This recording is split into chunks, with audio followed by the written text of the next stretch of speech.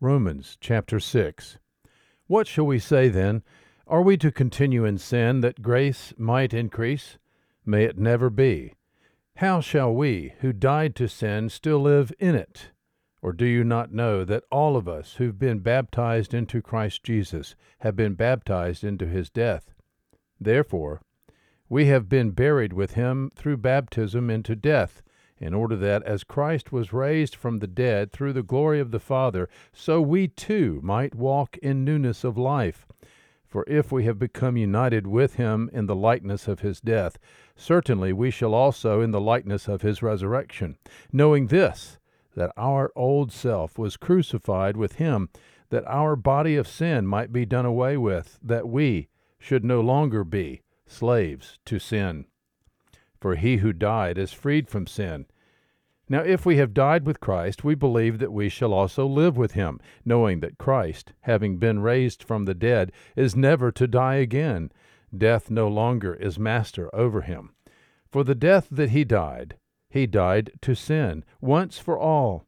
But the life that he lives to God. Even so, consider yourselves to be dead to sin, but alive to God in Christ Jesus. Therefore do not let sin reign in your mortal body, that you should obey its lusts, and do not go on presenting the members of your body to sin as instruments of unrighteousness, but present yourselves to God as those alive from the dead, and your members as instruments of righteousness to God. For sin shall not be master over you, for you are not under law, but under grace. What then? Shall we sin because we are not under law but under grace? May it never be. Do you not know that when you present yourselves to someone as slaves for obedience, you are slaves of the one whom you obey, either of sin resulting in death, or of obedience resulting in righteousness? But thanks be to God, that though you were slaves of sin, you became obedient from the heart to that form of teaching to which you were committed. And having been freed from sin, you became slaves of righteousness. I am speaking in human terms because of the weakness of your flesh. For just as you presented your members as slaves to impurity and to lawlessness, resulting in further lawlessness, so now present your members as slaves to righteousness, resulting in sanctification.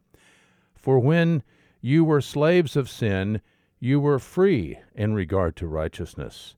Therefore, what benefit were you then deriving from the things of which you are now ashamed? For the outcome of those things is death.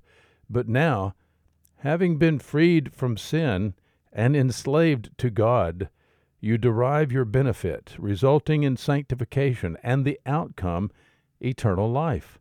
For the wages of sin is death, but the free gift of God is eternal life in Christ Jesus our Lord. Romans chapter 6.